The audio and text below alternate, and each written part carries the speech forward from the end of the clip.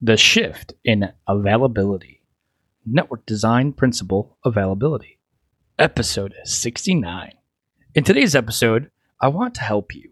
I want to highlight the shift in availability that we've seen over the last few years. What does this mean? This is about the network design principle availability. I want to make sure you're setting yourself up for success here with your network design decisions. So stick around and here we go. Welcome back, my friends, nerds, geeks, and Ziglets out there. We have another episode of the ZigBits Network Design Podcast, where gigabytes are faster than gigabytes. We strive to provide real-world context around technology. Hey, what's up, everybody? I hope everyone is doing great today. Zig here, and welcome to episode 69 of the ZigBits Network Design Podcast. My name is Zig Zigga, and I am here to help you with network engineering, network design, and network architecture. And one of those topics that I want to cover today, that we should be covering, is availability. Specifically, the shift in availability and how it changes our design mindsets and how it impacts or influences our design decisions. So let's go ahead and dive into network availability. And part of network availability includes resiliency, which we covered in ZNDP or ZigBits Network Design Podcast episode 64. That was zigbits.tech/64. And it also includes reliability, which we covered in the previous episode, 63, zigbits.tech/63. Of network availability includes resiliency and reliability of a network. It also includes concepts and techniques like redundancy, fast convergence, scalability, simplicity, and manageability. Now, we also did a recent episode of the ZigBits Network Design Podcast, episode 67, zigbits.tech/67. We had a conversation with a fellow CCDE and network designer and network architect, Darren Fulwell, and we discussed how availability is part of that CIA triangle of confidentiality, integrity, and availability.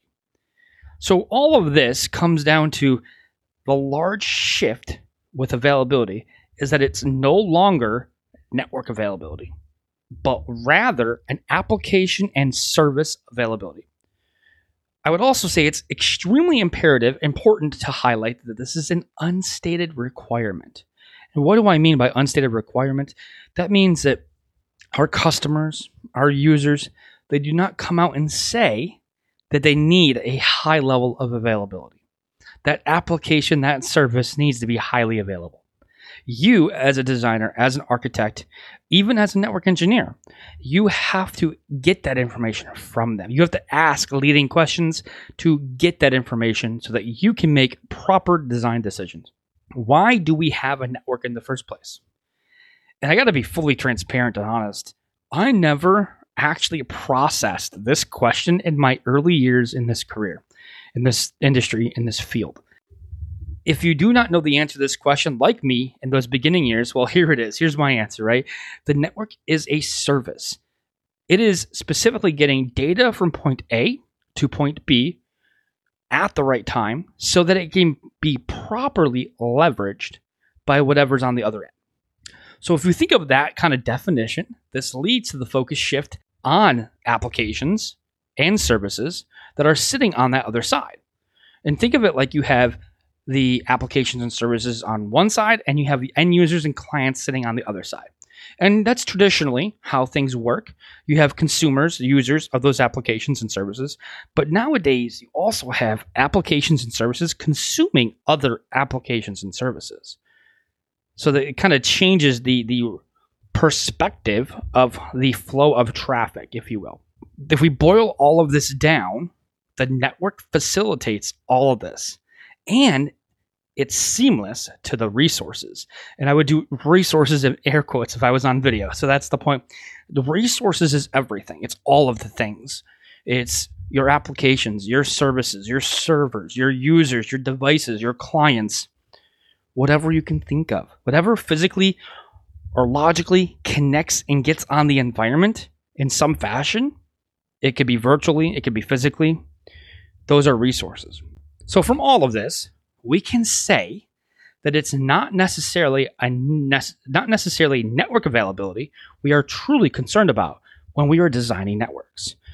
It's application availability and service availability.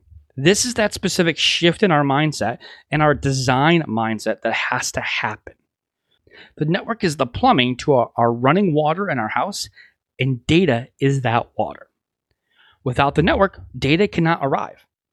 And I think that kind of sits pretty well from a analogy perspective, because the network is the underlying infrastructure. Like the plumbing is the underlying infrastructure. The electrical currents, electricity to a house is the underlying infrastructure. The network has become an underlying infrastructure to data and applications and services.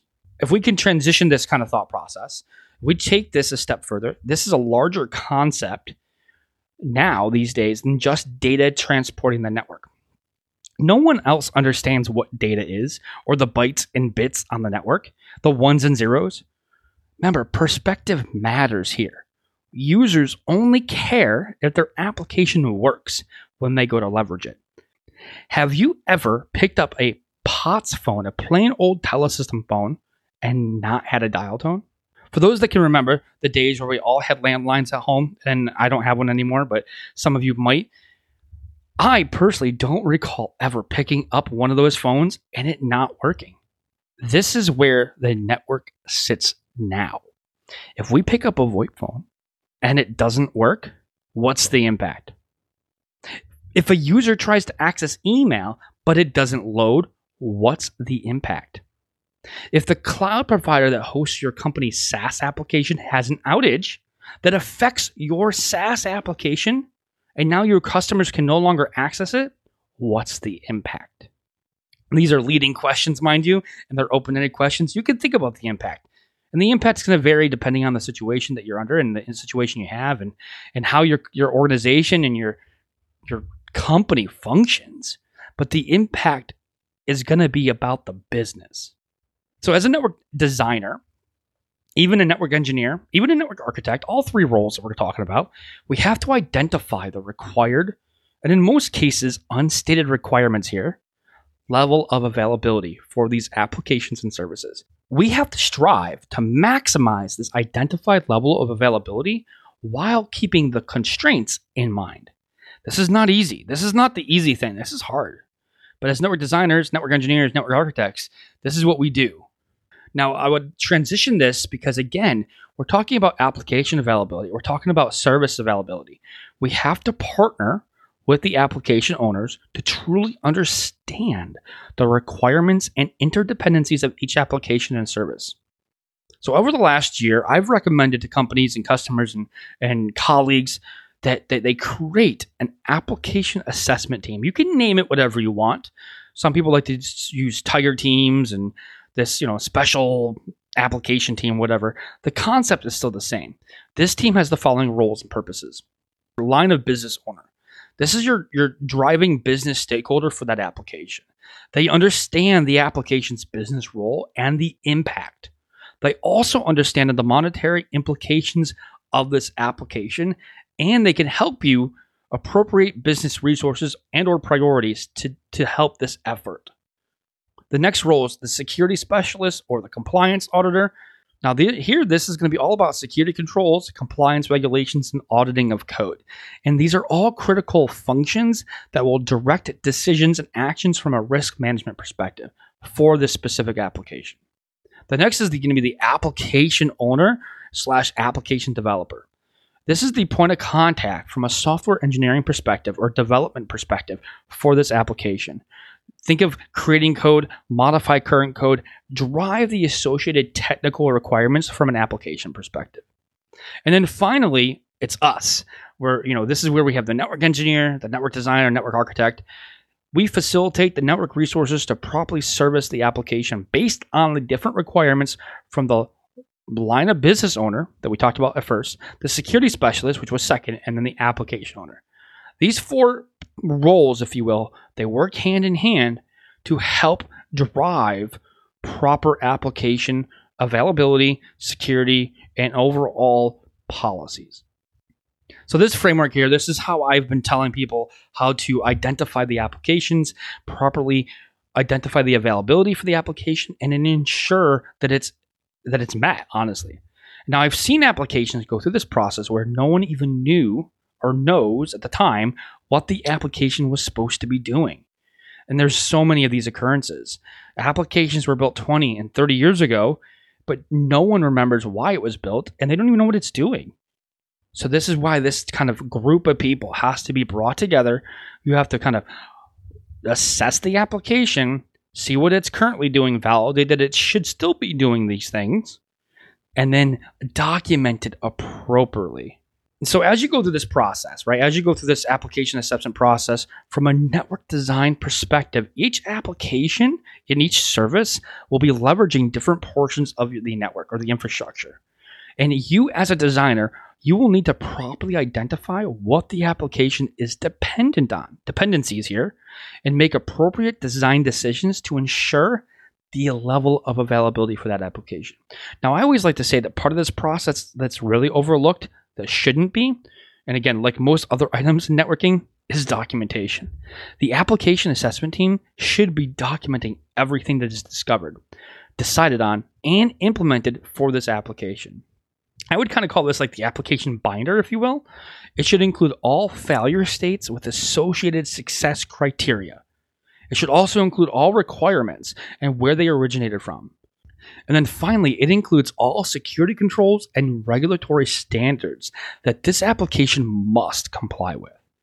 And you put this in this binder, and it makes it very clear. This application binder helps in the future when maybe the group's gone and another group comes in and has to review the application again. But it's more than that. You're documenting these applications from a business perspective too. So the business owners can see what the application is doing for the business. This is extremely valuable in a number of ways to a number of different people within the organization. I have gotten so much traction by doing this, by the customers that I work with. So I definitely recommend setting this up, this process, this team of people. And you can actually have this team focus on more than one application at a time. So you can have this team focus on a few applications a week. And once you start documenting everything, it gets really quick, and the process is actually truly outstanding. So let's flip this back over to the topic at hand. This was a subtopic within the application binder and the application assessment process or team. But if we go back to the application and service and actually understand availability, for the end user, it is seamless. They don't know what's going on under the hood. They don't know there's a network and there's data and there's routing protocols and there's security controls and there might be VPNs. They have no idea. All they know is they're going to that application in some fashion. Email, if it's email, like Outlook, a SaaS application that might be like a browser-based application that they're just browsing to, that's either on-prem or in the cloud. And their expectation is it's going to work. And if it doesn't work, they're going to give the help desk a call or they're going to bug you.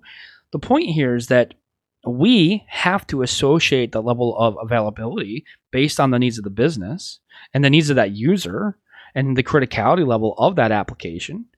And then we have to define the controls, the standards, the features that are going to govern the availability under the hood for that application. And I use this term quality of experience. So quality of experience is critical, and that's where this all falls into, is the quality of experience for the end user here is what matters. And if we can't maintain that quality of experience for that end user, if we don't maintain it and they don't complete their job, what's the impact of them not completing their job in the right time frame? What's the business impact, monetary, non-monetary? What's the impact to other teams within the company or the organization? And then what's the impact to other customers potentially, depending on what type of business you're in? That user that we're talking about, that person, that client that's leveraging that resource, they are not concerned with anything under the hood. The networking mechanical functionality under the hood of how the application or how the service is delivered to them. It just simply needs to be available and consumable at the right time, at the right place, with the right data. And for us as network designers, we have a whole bunch of options here to ensure this happens. We have high availability technologies. We can do fault tolerance. We can use some of our principles, our network design principles that we've already kind of talked about. But we also use some of our network design techniques like modularity and fault isolation and fault domains and blast radius. Those are all techniques that we can leverage to isolate issues that could bring down these applications. So if we can go ahead and take the network design principles we've talked about, the network design techniques we've talked about, and the network design fundamentals, and really wrap them all together, but then focus our availability concerns to the application and services in question at hand, that's how we can ensure a highly available solution for those applications and those services. Hey friends, nerds, geeks, and Ziglets, that's going to close out today's episode of the ZigBits Network Design Podcast, where we discussed the overall shift in availability from the network to the application and service. Keep in mind that availability is one of our network design principles that we all should know. Now, we'll have all the links and all the things we mentioned on this show in the show notes, and that's going to be at zigbits.tech/69.